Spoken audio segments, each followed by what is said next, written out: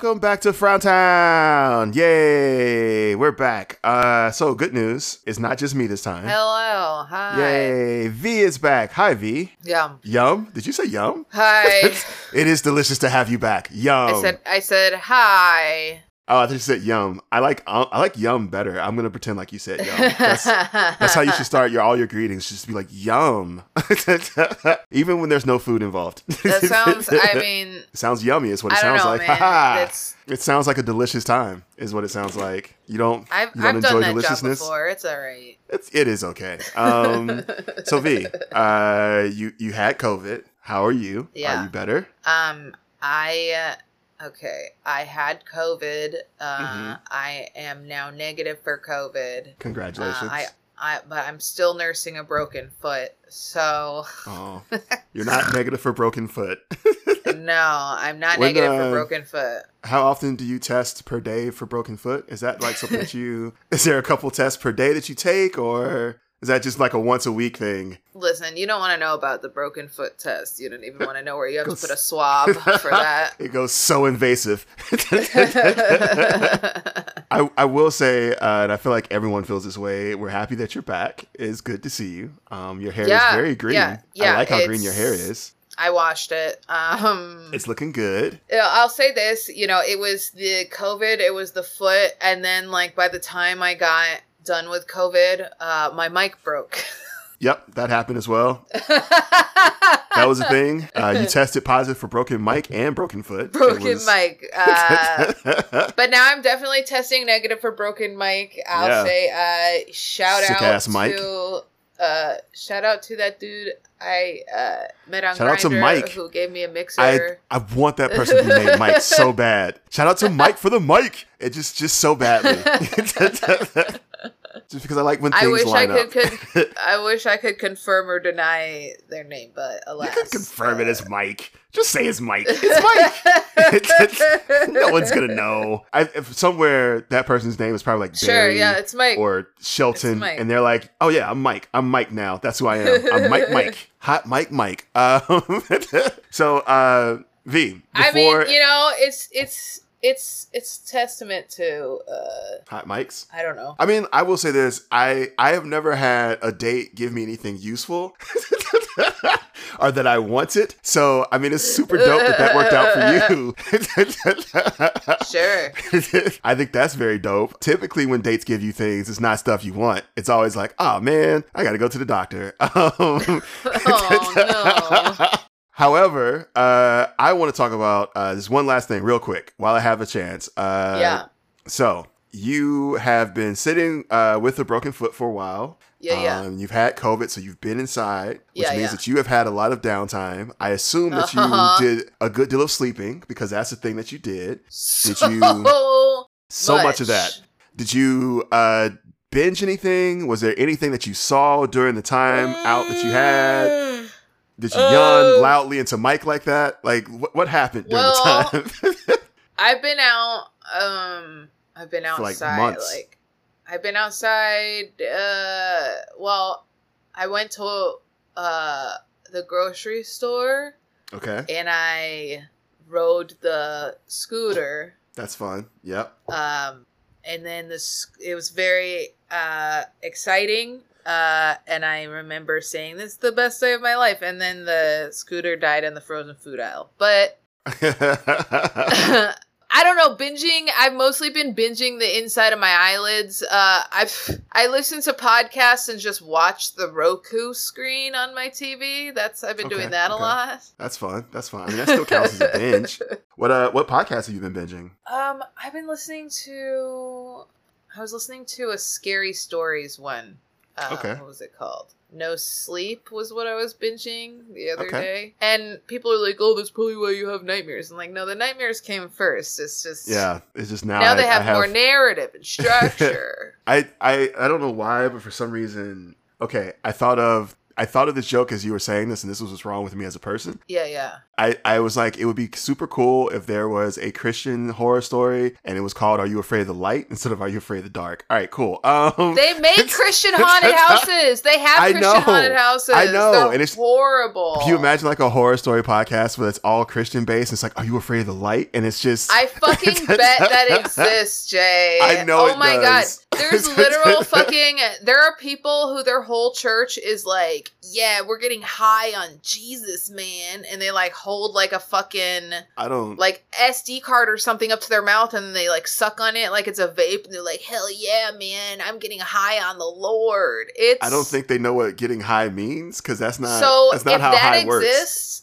I'm sure that there's like... What if God could get you high? Would you be religious? I think I've been high on God before. I know that, and by the way, this has nothing to do with what we're going to talk about, but now we're here, so I kind of want to know. But so I remember when I was Christian, I would see other people like get like real high on God, right? Be like, oh my God. And actually, okay, this just happened today. All right, so I was talking to my mom, and she was like, they were looking for a bedroom set for my niece.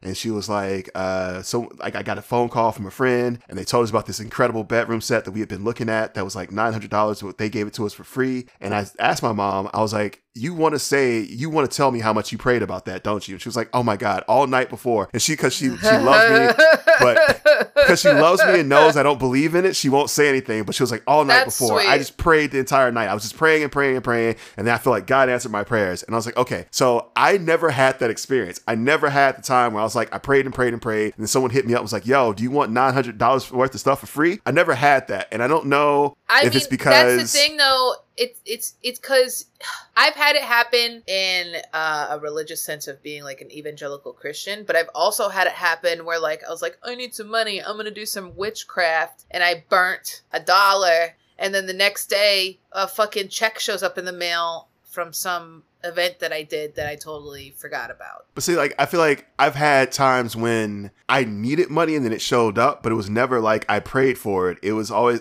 or right. Did anything. It was always just like, man, I'm down bad, and then I'm not anymore. And so like, I think it's the praying. And also, when I specifically prayed, by the way, never happened like that. Yeah. It's only after I quit and was like, you know what, fuck this shit. Now it's like I'm down bad and this money starts showing up. So I guess maybe the devil is out there working for me. I don't know. You know what? I think it is praying and doing, a spell or like doing these little things. They're a coping for me.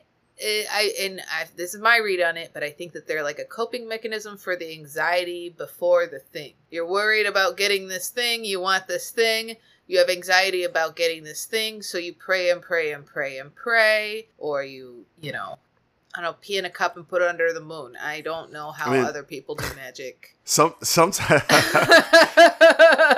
was gonna say sometimes I think it's I think sometimes it's self-fulfilling prophecy, and sometimes it's like a little bit of confirmation bias, right? So sometimes it's something where you pray about it, and then you work really hard to get it because you feel as if since you prayed for it, God's going to give it to you. And then when you get it, you're like, see? But really, it's just that you believed you would get it, and so you worked like you believed you would get it. And so it's kind of a self-fulfilling prophecy. And in other cases, I think it might just be a completely unrelated coincidence. But if you pray every day for the stuff that you need, and then you get the stuff that you need, where obviously you're not dying or lacking for survival, but you're able to get the things you need, even if it doesn't come to you as free. I feel like anytime you get something and you're praying for God for things you need and you get it, by default, you're going to confirmation bias it and be like, well, okay, I prayed for it, here it is. So I feel like between those two things, I would argue like maybe 90 to 95% of like Christian magic is just like made up. But I think there's a 5% there that like where people are like, yeah, like where people will tell me stuff and I'm like, I don't have a real logical way to say no to this other than just straight up and down skepticism. You know what I mean? Where I'm just being a dick just because, not because I think that like it didn't happen or that it's not real. It's just, it's just easier to be skeptical of this. So like, I mean, I don't know. Christian magic is weird. It's just like whenever I'm like having a bad day and you're like, hey man, you should believe in yourself. Like, it's the same thing. Yeah. I think a lot of times, that's really how it gets done, because like you pray, I remember seeing people pray for stuff and then work crazy hard to get it and then be like, well, God bless me. It's like, yo, give yourself some credit. Like you, even if God did bless you, like you did work really hard. Take some credit, take a little bit of credit. All right. That has nothing to do with anything. This is not a Christian podcast. We promise. So what? Side note. Yeah. I'm guessing on one apparently. Jay, we're gonna fucking lose you. I'm just like, he told me he was guesting on a Christian podcast, and all of a sudden we're talking about the mysteries of God. It's not a Christian. First of all, okay, so it's not a. I don't know if it is a Christian podcast as much as that is a Black podcast, and Christianity is just part of Black culture. I don't know that it's. I think it's just because the name of the podcast, by the way, by the time you're hearing this, we would have already recorded it. But the name of this podcast is called the Black Pew Crew. And they hit me up and were like, yo, we saw your comedy, though now I'm very curious as to what they saw. Like, we saw you perform. We think you're really funny. Would you like to be on the show? And I was like, of course. I say yes to everything. You can't, like, obviously not comedy shows. I say no to some comedy shows, but for podcasts, for the most part, as long as you're not a shitty person, yeah, I'm down. Yeah. So when I first heard it, they were like, we're the Black Pew Crew. I thought pew, like pew pew, like guns. Like they're Black pew, like they're just shooting at people. And I was like, dope, I'm in with that aesthetic. I'm down for shooting people. And then I watched the podcast on YouTube and their logo is a pew, like an actual Black church bitch. And I was like, shit, this is... And then I started listening to him talk, and I was like, there's a lot of God talking here. And I'm not, okay, so I need to say this. I'm not worried about it. I work well in these spaces because I have been in a space for a very long time where God exists. I'm super cool with people like that for the most part. You're totally fine with believing with God. I'm not going to force atheism on you. Just don't force theism on me. But I am curious to see where this goes, because I wonder, I've seen their show before and there's a lot of God talk, and I'm wondering like how I feel that day. If I'm real froggy that day, I might blow up all the God talk and like dominate the entire podcast. But what if you go on and they're like, our favorite joke is the one where you call a baby a slur? Like, what if you go on and that's like... Well, they're all Black, so I'm okay with that. Like, it's like, yeah, that's fine. It was a white baby. We get it. I feel like the jokes I think that I am curious to see if they've heard, to see if it gets me in trouble, is I do a joke about abortion being relabeled as an express lane to heaven for babies. And okay, that's a new one. Yeah, that's one that you haven't heard before. And I got to be honest with you, that one... Woo, it's real polarizing. Sometimes it's like, ha, ha, ha, ha, and like we all have a great laugh. And then other times they're mad Christian. They're looking at me like side-eyeing me. I had someone come up to me and be like, babies don't go to heaven. I was like, why are you being terrible like this? like why are you... Like, why would you support this? This is a thing that you support? Babies going to hell? That's like bringing your kids to All Dogs Go to Heaven, and as you're walking out of the theater, you look at your kids and you're like, all that is fake, right? Right. Like, you know how wild it is that you support a religion that an aborted baby goes to hell? Like, babies don't go to heaven. Give me a break. No, so that's wild. That's new. That's new. Yeah. That's a new one. I haven't heard that one. I've been out of the loop. I have about 15 minutes that you haven't heard. And like, actually, I think the last time you saw me perform, I was doing like the last run of like my last material, just because I had started working on that stuff, but I wasn't confident enough in it to do it for a paid set with like a reporter in the room. So I was like, I'm just going to do my old stuff. In retrospect, probably should have done that stuff way riskier, way edgier, and a lot more fun for me personally. But long story short, I'm going to wrap up here. Here's something I want to ask you, because before we went to break, you hit me up and you were like, Jay, I got a topic. And I was like, all right, what's up? You're like, we need to talk about jury nullification. And we were supposed to do this a month and a half ago. Well, this is my favorite part, is that was right as COVID was setting in. So I was delirious. Like, Jay, jury nullification. You were like Doc Brown. You ran and he was like, Marty. They're nullifying juries all over the country. And I was like, what's going on? My name's not Marty. It's like, Marty!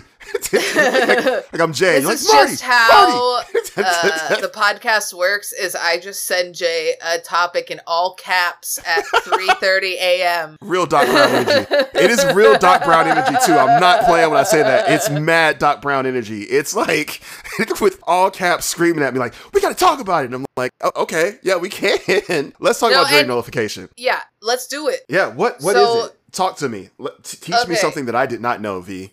I jury did nullification. 2 shows by myself. You're going to do at least half the show. Yeah. Jury nullification in a very simple sense is you're in a jury and someone is being put on trial and you see the evidence and you're like, I see the evidence and that person is guilty of this crime under the letter of the law. But as a juror, I feel that this law is immoral. And so I will say to you, the judge, we think that this person is guilty, but this law is immoral. Therefore, we cannot convict this person. Can I ask a question as a follow-up question? Can it just be that the law, maybe not immoral, but this specific instance in application or practice of the law is against the intent? It's like if the law was intended, for example, to protect victims of murder. Sure. Or protect victims of murder, and someone murders someone, but they murdered them in retaliation for something like rape, for example. Right. Would that also count? Like it's not so much immorality in that case, but it is like almost like this is an area where applying the law strictly by the letter, where there needs to be some like wiggle room, basically, where applying it strictly by the letter isn't really doing good, it's actually causing more harm. That's another way that it can be used. I mean, let's be real though. There's also instances that it can be used because people just simply don't like a person, or they do like a person, or they like a certain person more than they like another person. It can be used in a vindictive way as well. It's not So you're saying if I'm mad likable, I can kill anyone I want? I mean, do you remember when Ted Bundy represented himself in court and the judge was like, you remind me of myself. My God. It's like, if you're, I believe. You think so you really think that there's someone out there who is charming and good looking enough to get away with murder? Do you really feel like that's is that what we're saying right now? Johnny Depp? I mean, I don't know if he's. Okay, I think it's more in his case. No, I won't go into my conspiracy theories. I think it's more in his case. He is popular enough to get away with murder. I feel like anyone who owns their own private island are wealthy enough, I guess. Yeah, popular and wealthy enough. Has the money and the popularity to get away with it. But I think in this case, though, you don't really need money to get a nullified jury, right? Like it's more about just the jury sees your circumstances and the law, and they don't agree with you going or with you paying the penalty of the law. Exactly. Okay. Does this happen like a lot? Okay, so currently it's about 3 to 4 cases in the United States are like nullified. 3 to 4%. Okay, 3 to 4%. Sorry, brain's still coming back online. You mean there's only 4 cases of this and we're doing an episode about it? What the fuck? Okay, so 3 to 4%. Has it happened a lot in the past? I guess is the better question, because like it happens now. Like so it's actually become. Is it a little? It's become more common. Okay. Currently, like I think part of that is just that people are starting to learn about it. Social media is a thing, so people like we can have this podcast and we can talk to each other. We're not even in the same building, and we can transmit this information to other people, and we're doing this so that other people can know about jury nullification who may not have known about it before. So there's a lot of information available. So I feel like that's part of it. And then also another part of it, I think, is people starting to think more critically about, instead of just thinking, and now I'll say this, a lot of us have known for a while that the people making and maintaining and enforcing a lot of these laws aren't super great all the time. Yeah, that's not uncommon knowledge. We're also the type of people who maybe aren't going to get selected for jury duty. Okay, real quick question. Have you ever been selected for jury duty? I did get called in when I lived in Boston. I went to this big courthouse in downtown. It was like right near the Commons. So it was like, I was thinking like, cause they like put us all in a room and we had to wait for like a wicked long time. And it was a lot of waiting. And then like they moved us through the courtroom in groups. And basically most people who weren't able or like, because they pay you kind of for jury duty, but like... Yeah, they don't really pay you. They don't really pay you. It's like a very small amount. And I was in school at the time, so I was like, they're not going to let me take, it can be months in jury duty. Yeah. And then during this, when I wasn't in school, I mean, I was working when I was in school. So, like, if I'm not making money, I can't afford to pay my rent. Yeah, especially with, like, really long cases. You are out not working for a very long time, and the stipend they give you is not enough for you to cover your rent. And a lot of, like, there were, like, single moms who were like, yeah, I'm a single mom, and I have to work, and I have to bring my kids to school. And even, like, stay-at-home moms had a similar thing. They're like, I can't afford childcare.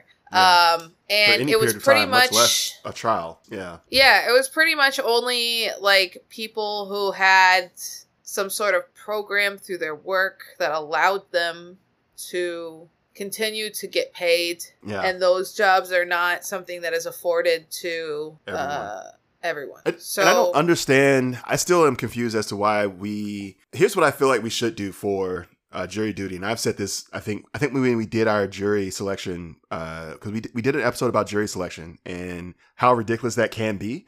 Yeah. And something I think I may have said during that episode, maybe episode number 90. Thank you very much. Something I think I may have said during that episode, but also something I may not have said, is that I really think that they should ask you what your salary is, like how much money you make per day, and like just take your yearly, divide it by daily, and then pay you that much to come in for jury duty. And if you're like, oh, that's so much, it's like, yeah, well, guess what? We all don't have the ability to just walk away from our jobs. And if you're salaried and you're like, oh, like for me, for example, I'm salaried. So if I get jury duty, I just talk to my manager and be like, yo, I'm going to be gone these days. And there's literally nothing that can be done to me for it. It's just time off for me automatically. Right. And then I'm off. I still get paid the same. I still get the same check at the end of the week, at the end of 2 weeks. Nothing is different. It's just, I get to be off. And it's a really privileged place to be in. And it's ironic because I've never, ever, ever served jury duty.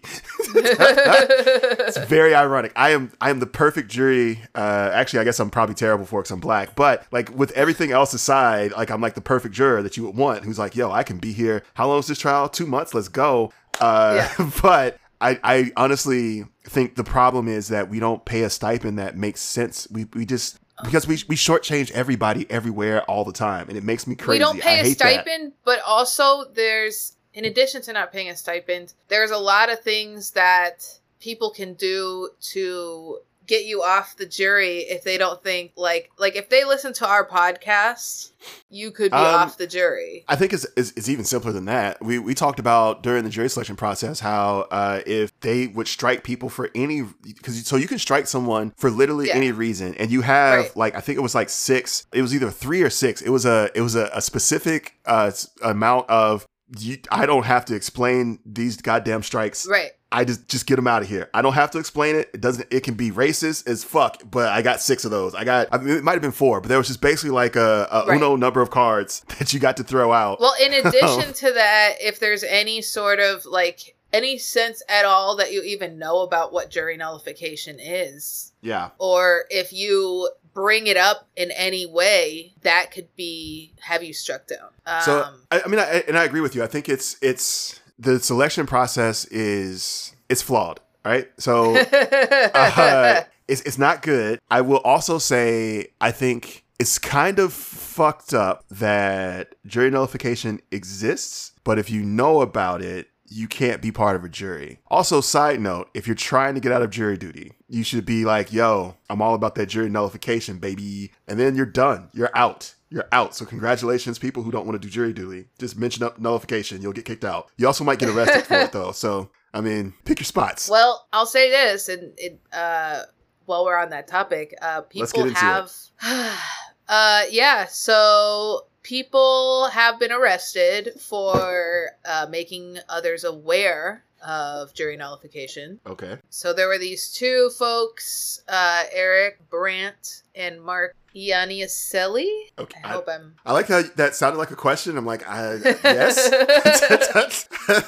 I can't answer it. So these two folks, they're handing out pamphlets in July 2015 outside of a Denver courthouse. And basically, they wanted to let people know about jury nullification as an option. So they were just handing them out to whoever, because there's probably going to be some jurors there. Mm-hmm. And basically, like, you can basically being like, hey, you can vote against convicting somebody if you believe the law is unjust. So basically, their pamphlets, what their pamphlets said were, these are quotes from their pamphlets: jury nullification is your right to refuse to enforce bad laws and bad prosecutions. Once you know your rights and power, you can veto bad laws and hang the jury. So when it's your turn to serve, be aware: 1, you may and should vote your conscience. 2, you cannot be forced to obey a juror's oath. 3, you have the right to hang the jury with your vote if you cannot agree with other jurors. So they were handing those out, and they got arrested, and each of them got charged with 7 counts of criminal jury tampering. How was that? So I guess, okay, so we need to make sure we say this. There's one thing I think we did not say at the beginning about jury nullification. Jury nullification is, and correct me if I'm wrong, it's not really an official part of the criminal procedure. No, it's not. It's like one of those little procedural magic tricks. Well, it's okay. So there's 2 rules that exist in our system, and because of those 2 rules, where they intersect, jury nullification happens.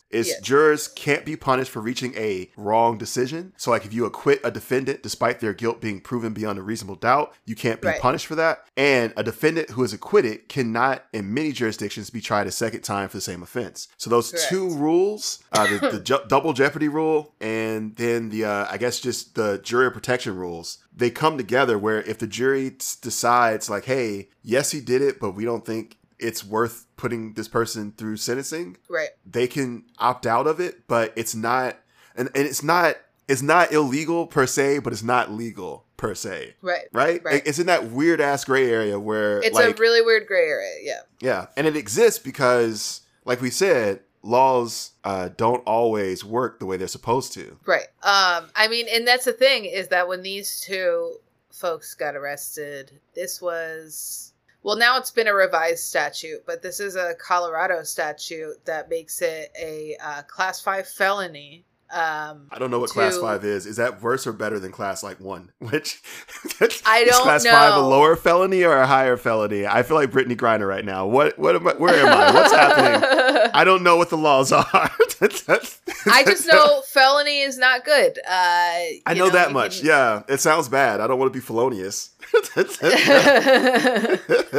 I mean, the thing is, so this is for jury tampering. So, like, the thing that they were trying them for is this tampering, though?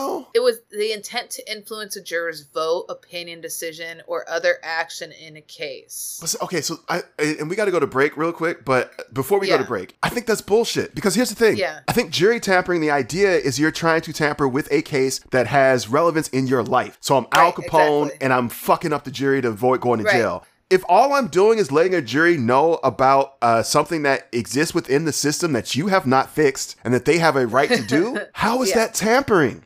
How is educate? That's like if I were a law professor and I talked about this in a fucking class, you wouldn't put me in jail for tampering then. Why the fuck can I not do that on a regular basis? What's the difference between an asshole who's teaching a law class and me? There's not a difference. So, like, I just don't understand, like, how, like, that seems stupid to me. Am I by myself on that one? I got very angry. I'm sorry. It's ridiculous. And it's, I mean, they were handing out flyers on, like, a courtroom steps, and it wasn't for a specific trial. It was just generally, here you go. This is the thing. Out of curiosity, what happened with the tampering court case? Did they get charged and sentenced? It would be really, really awesome if the judge, they went to case or went to the trial and the jury was like, nah, bro, we're going to nullify this one. It'd be so amazing if that's what happened. If the jury was like, nah, we're going to nullify this one. We like these pamphlets. I would love that, but I'm willing to bet they went went to jail or prison, I guess. Let's talk about that more when we get back from break. Fair. All right, we're gonna go to break. When we come back, did they go to prison for this? We'll be back.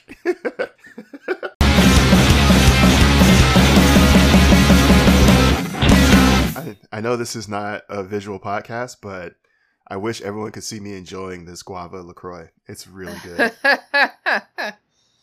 That's great. That's great. I gotta be honest. If you had told me when I was younger, even like 15 years younger, if you'd been like, yo, one day you're really gonna fuck heavy with LaCroix, I would have punched you in the face. I'm like, get the fuck out of here. How dare you? I'm not that person. And now I buy LaCroix like 4 packs at a time. It's sad. Okay. Welcome back to Frowntown.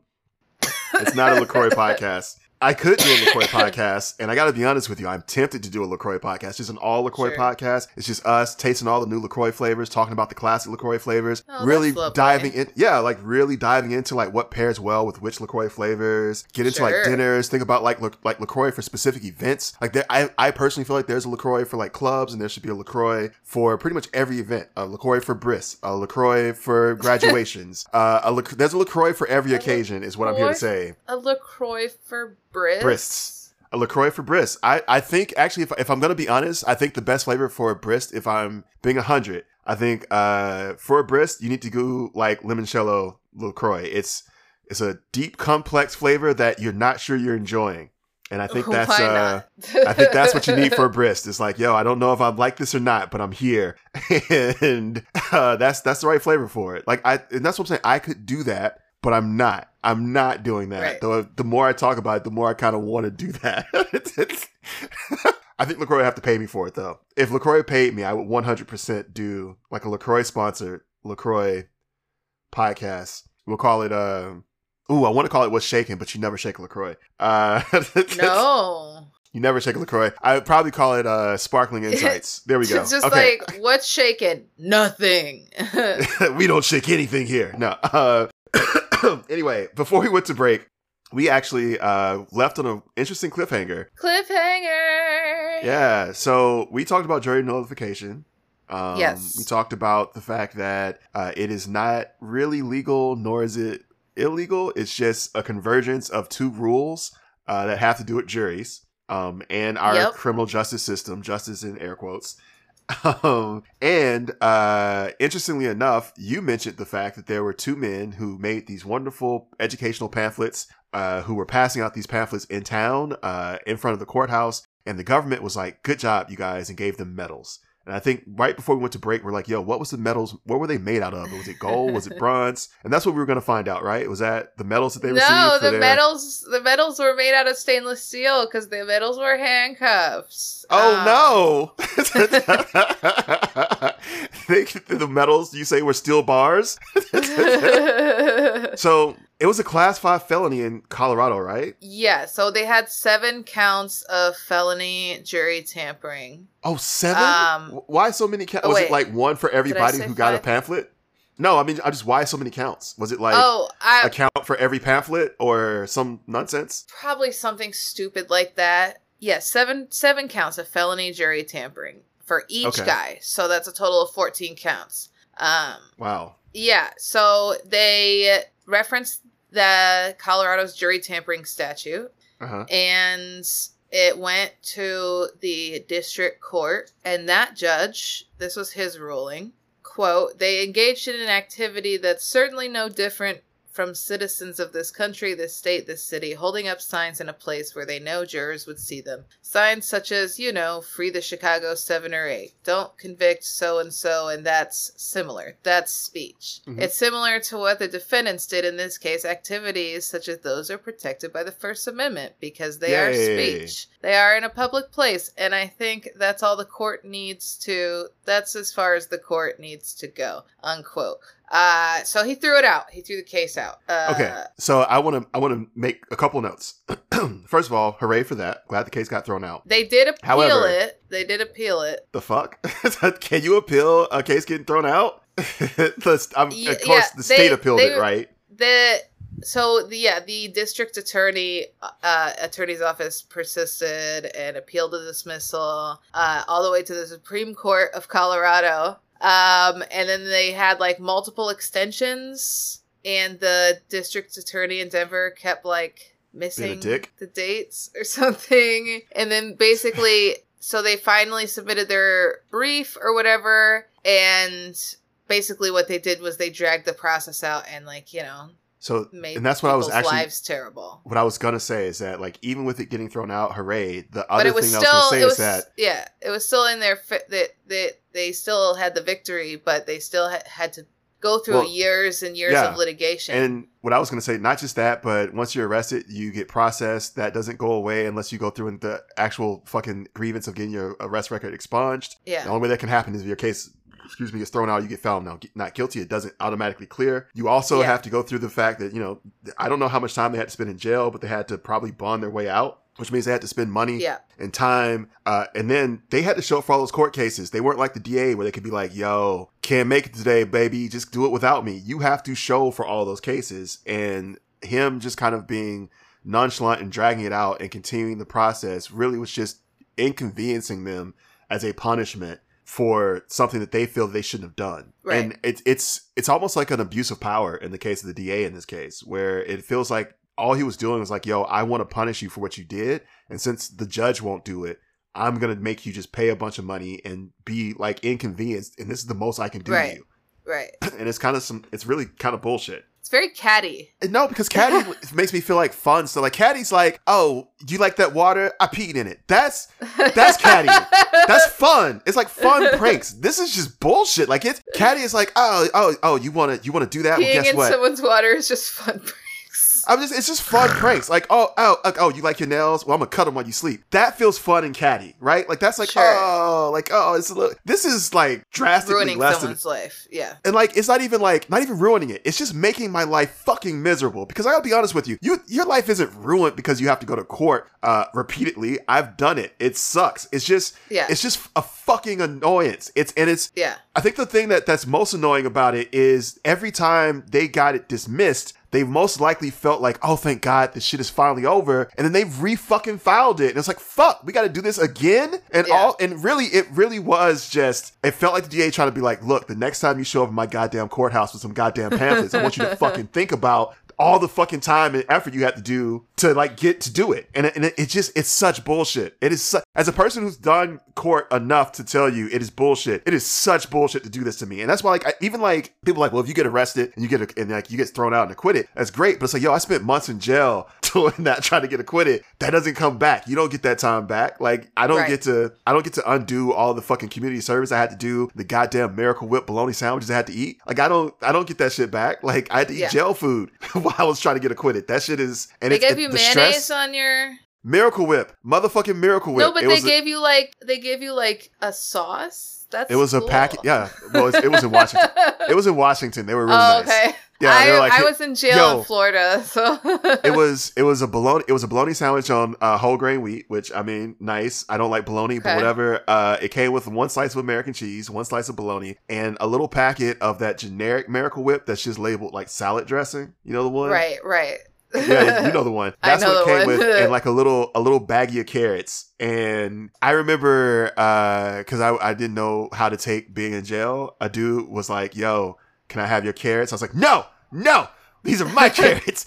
I don't know why I didn't eat them. I just like held on to. I was like, no, you don't get to my. Because I was like, what is this a euphemism? Are you like, what's gonna happen? Would I have to fight you? Like, are you dominating me? What's going on? And so I was just like, no. I was like, I got to fight everybody. And in retrospect, I probably should have gave him my carrots. It wasn't that deep. It was not that deep. I could have made a friend.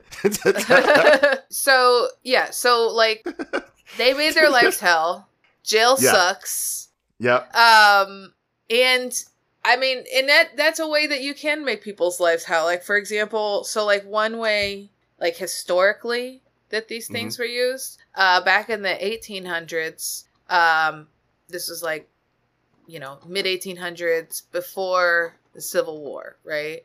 And so Congress passed the Fugitive Slave Act, which is basically like, hey, if you help a slave get away from their pursuant master.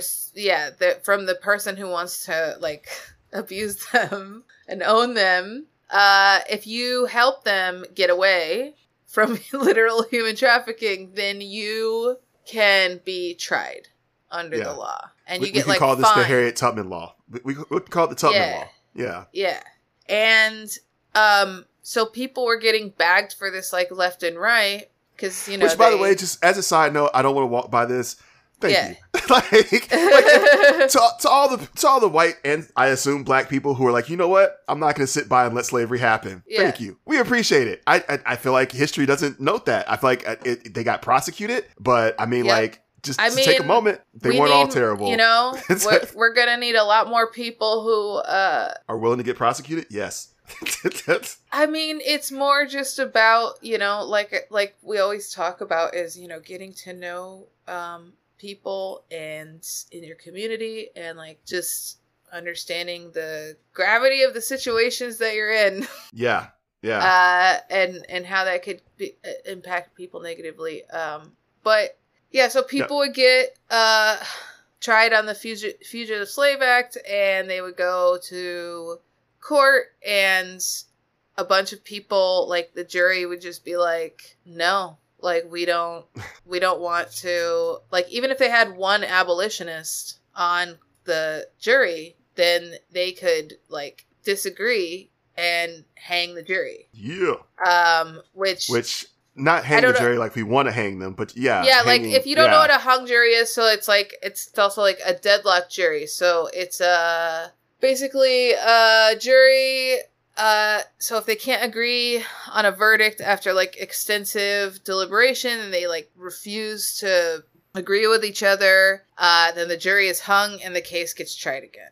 So, and this is something that happens, in a lot of places. Mainly the jury system and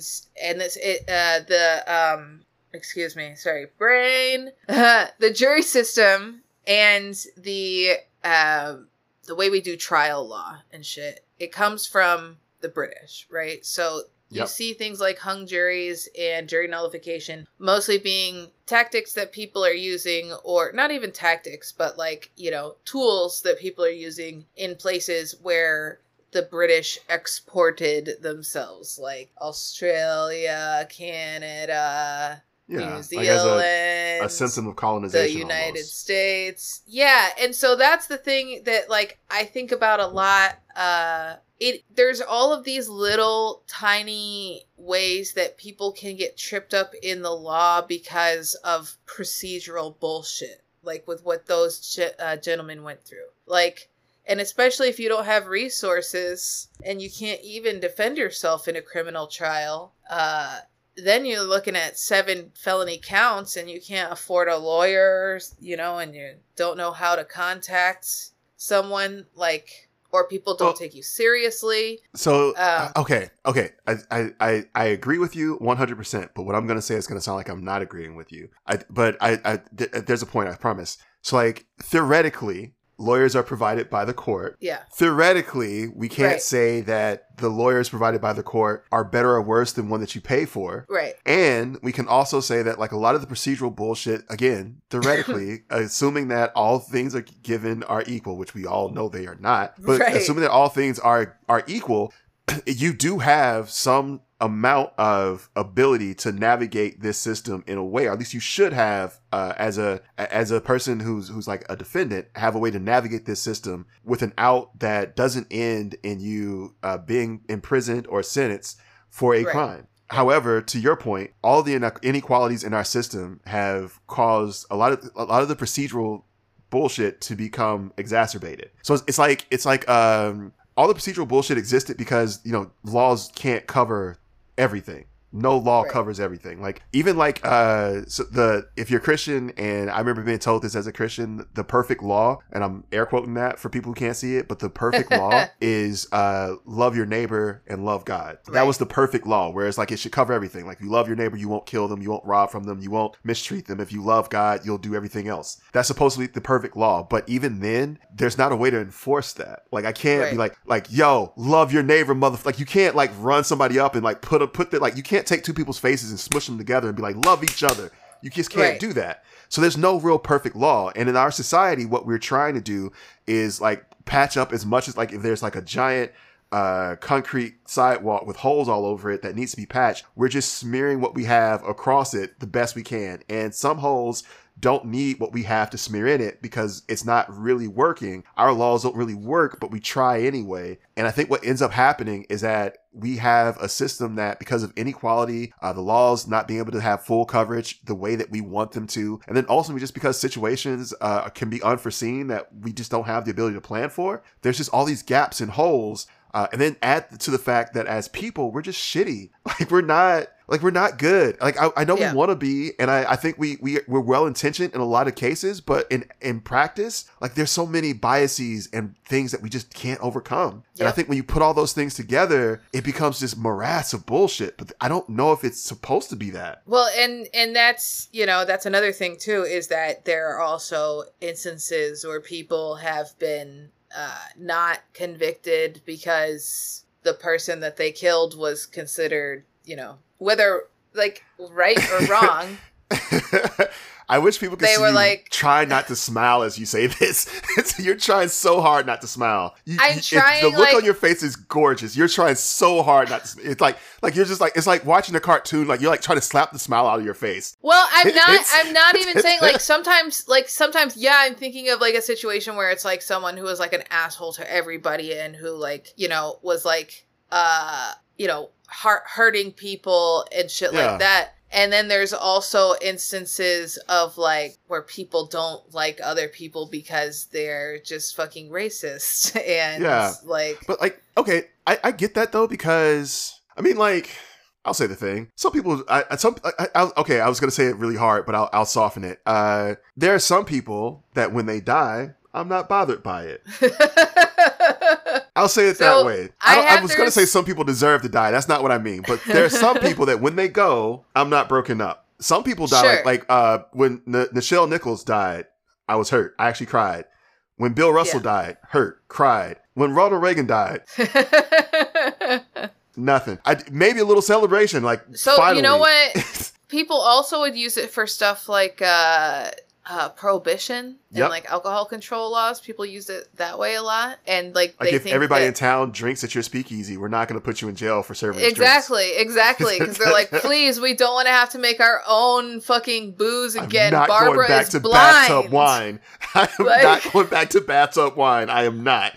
I made my own wine for a little bit, and it was just like, it was fine, and like I made some good stuff, but I also made some fucking trash. And you still have to drink it. Yeah, because it feels like a waste if you don't. Yeah, all that money and time. So it's like, I still got to drink it, and it's and if you bad. don't filter it right, you get just a bunch of yeast in your system. It's terrible. It's not a fun time. There's something to be said for the commercialization of alcohol. It is but nice. I will tell you, if you want Bruzy to stop texting you about their latest deals, tell them that you are an alcoholic.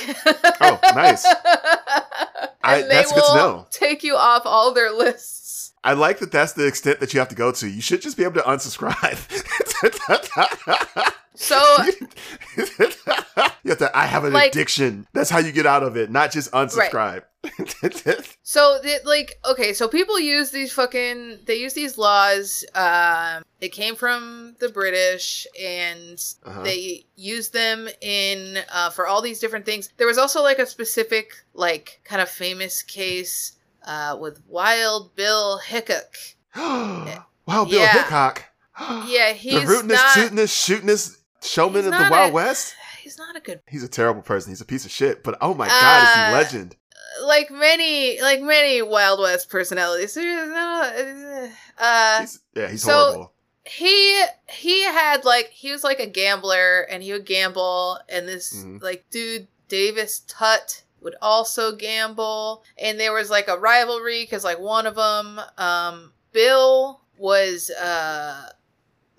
with the Union, and Dave, he called him Dave, or Little Dave.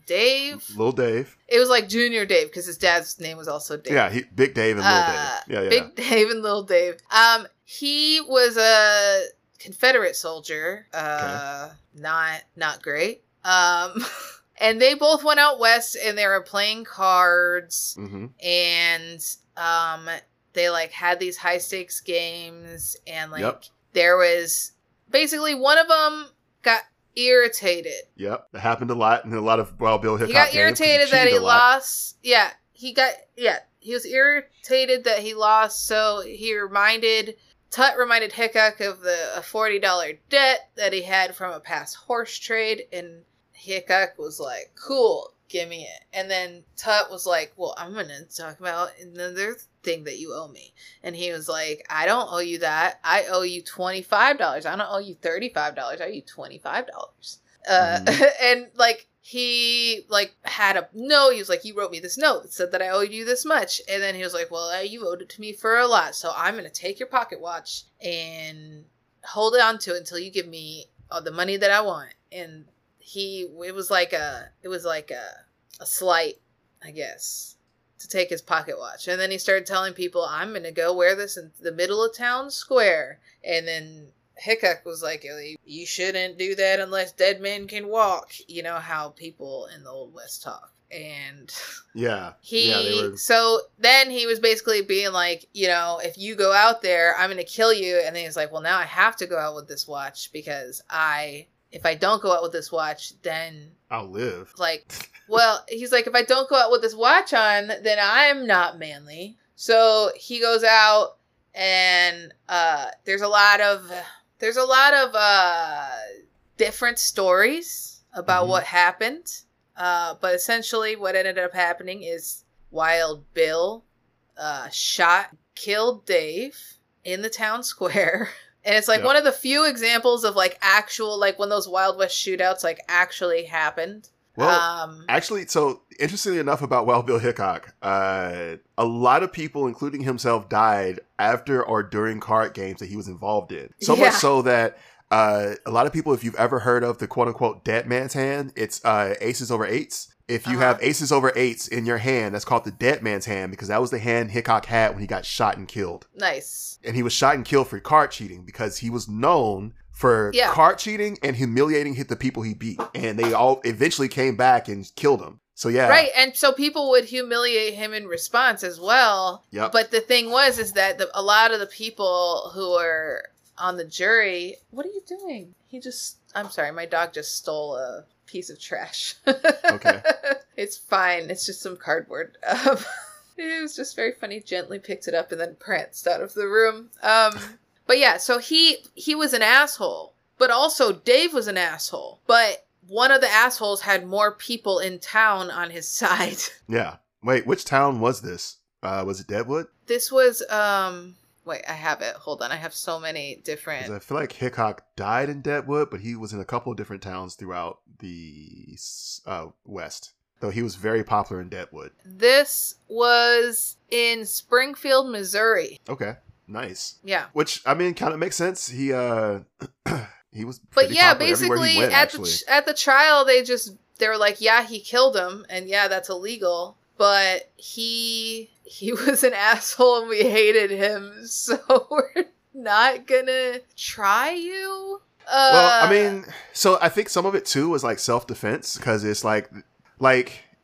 so I don't know because I'm looking at this trial right now and the judge told the jury. So you think the judge specifically was like, do jury nullification? Well, I mean, yes, because he said like if they could not find that Hickok acted in self-defense, if he could have reasonably avoided the fight, but if they felt the threat of danger was real and imminent, that they could apply the unwritten law of the fair fight. So basically, like you have the unwritten rule of a fair one. Like, you know, wait, do you know what a fair one is? Well, have you ever heard like the idea of a fair one? Like, just in general. Like a fair fight? Like, if someone says, like, let me get a fair one, do you know, do you know what that means? Like, just on the street. I feel like it means you have to be, like, you have to square up equally and you can't, like, just, like, get somebody from coming out from an alley. Yeah. No guns, no other people, knuckle up. It's a fair one. Yeah. So what I'd say is that like there is it's essentially that we've been like, yo, he in order to get a fair one, so he's just not walking out in the streets getting shot at. Right. He's just looking to defend himself, and he got him. Which is some bullshit because he should have been down, gunned old dude down, shot him in the heart. But I don't know. It's weird because like there's so much stuff that leads up to this where like Hickok was like, we're not going to fight over the watch. It's fine. We're not going to fight. And Tubbs like, we're not going to fight over the watch. And then Hickok saw it, was like, get the fuck away with me with that watch. And it's like, okay, so like... Yeah, they like went and had a drink in between their fight. And then they came out and then he was like pissed again. And I was like, I'm going to kill you. And it's like, but a lot of this doesn't make sense.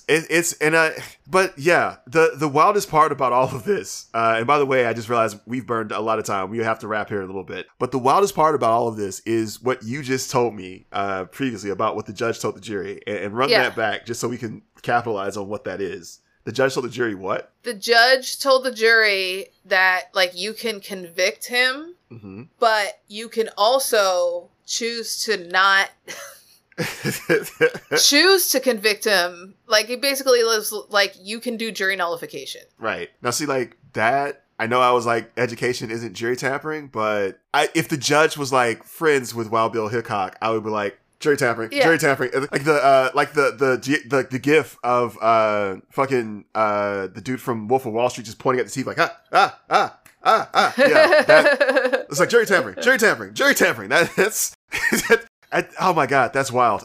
Literally, Wild Bill Hickok. Like anything, it's a tool that can be used for like good reasons and bad reasons. But at the end of the day, I do think that it's like good for people to be able to like follow their conscience. Like if you're a person who knows that if you are against the death penalty, for example, and you know that this particular charge can lead to the death penalty, that might be something that you consider. Like, well, something that's interesting to me about that is when I was a Jehovah's Witness, we specifically did not serve on juries that the death penalty was part of because supposedly there's like this such a great respect for life that you can't be part of sentencing someone to death.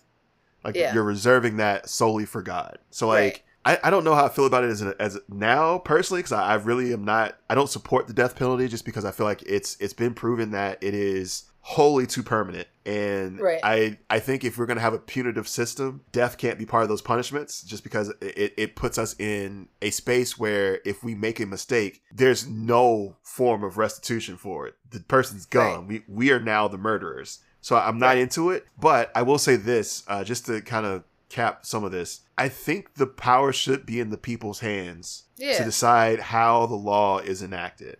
I think the attempt to punish people for talking about jury nullification, the attempt to try to make sure we don't know about it is an attempt by lawmakers to remove that power from our hands. But I would argue that the fact, and since we're so fucking hard for fucking constitutional law and keeping things the way they are right now, I would argue the fact that we've never patched this gap or hole would be that because we need it there. There should be the opportunity for the people, not lawmakers, not judges, but the people to decide. Not every situation is cut and dry like the law. Yeah, like, agreed. There's a lot of extenuating circumstances that could make people I mean, it, you know, not for nothing, but like there are excuse me, young women out there who've literally, you know, shot and killed in self-defense because they're being like trafficked and raped. Like that is a thing that happens, and then, you know, and they put them in jail for that. And it's like, no, I feel like in those cases, if you are murdering your oppressor, that's not first of all, I don't even like to use the word murder for that, because that's not murder for me. That's just you freeing yourself. Like, so that's just you freeing yourself. And truly, the only thing that I feel like you can say as a state or a government is we failed you. Look up Celeste Guap. Like, she... Yeah. Like as a state or a government, the only thing you can say in response to that is if anything, is that we failed you because we should have stopped this from happening. And because we didn't, you had to resort to murder. So this is more on us than on you. This is our fault. If we had done a better job at protecting you as our citizen, you wouldn't have had to kill that person. So... you know what? Our bad. We won't put you in jail, but don't kill more people. And I feel like that should be the general vibe. Like, yo, don't go around murdering people, but we should have stopped it first. Our bad. And I don't like the concept of punishing someone for doing something that you would not, especially when the state is not working to stop these things from happening. But yeah, okay, we have to wrap.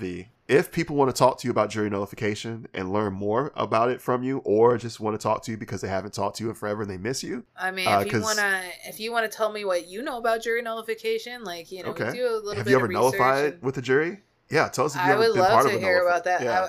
If you've been I don't know what people can talk about or whatnot, but yeah. Stuff might be sealed. If you can talk about it, tell us about it. We want to know. I find that process interesting. But yeah, if you want to hit me up, you can find me. I do have a Twitter account. It is locked right now, but hit me up if you want to follow me. Maybe I'll consider some follows. I'm just locking it for now. But if you don't want to deal with that, there's also Instagram and TikTok. It's at VEECHATTIE. And Jay, where can people find you if they want to do the talking thing? If you want to, God, my brain is like me, fucking scrambled eggs, dude. if you want to contact me, you can find me at adjective_J on Twitter and on Instagram. If you want to contact the show in general, you can find the show on Twitter, on Instagram, and on Twitch at FrowntownPod. Also on Twitch, I think it's Frowntown. Yeah, twitch.tv/FrowntownPod, though I don't think we have content as of right now. Yeah, like I said, thank you for listening to the show. This is actually something that's it's an interesting issue just because it's something that is almost like a forbidden fruit, if you will. But I like it because I think it also is an opportunity for us as people to have some say in how the laws that are being kind of done on our behalf get executed. Yeah. And I think that's important. I think it's important as a community for us to protect our own, especially if all they did in many cases was something that was understandable, or if I get that like it could be used for racism, but I mean like so much of our shit can be used for racism. I don't want to shut everything down that can be used for racism just because racism could happen. I think the better option would be to keep it in place, but then work to get rid of racism. Right. That's just what I think. Let's go to perma break for real. Break for an entire week. Yeah, get rid of racism. Oh my God. Get rid of it. Please. Yeah, it would be great. I would love that. If we could do that by next week, that would be fucking fantastic. Let's just get 10% done by next week. I'd be curious to see what that looks like. Maybe medicine gets better for Black people. Anyway, we'll be back next week. Thank you for listening. And for now, here's some motherfucking FCon. FCon. FCon.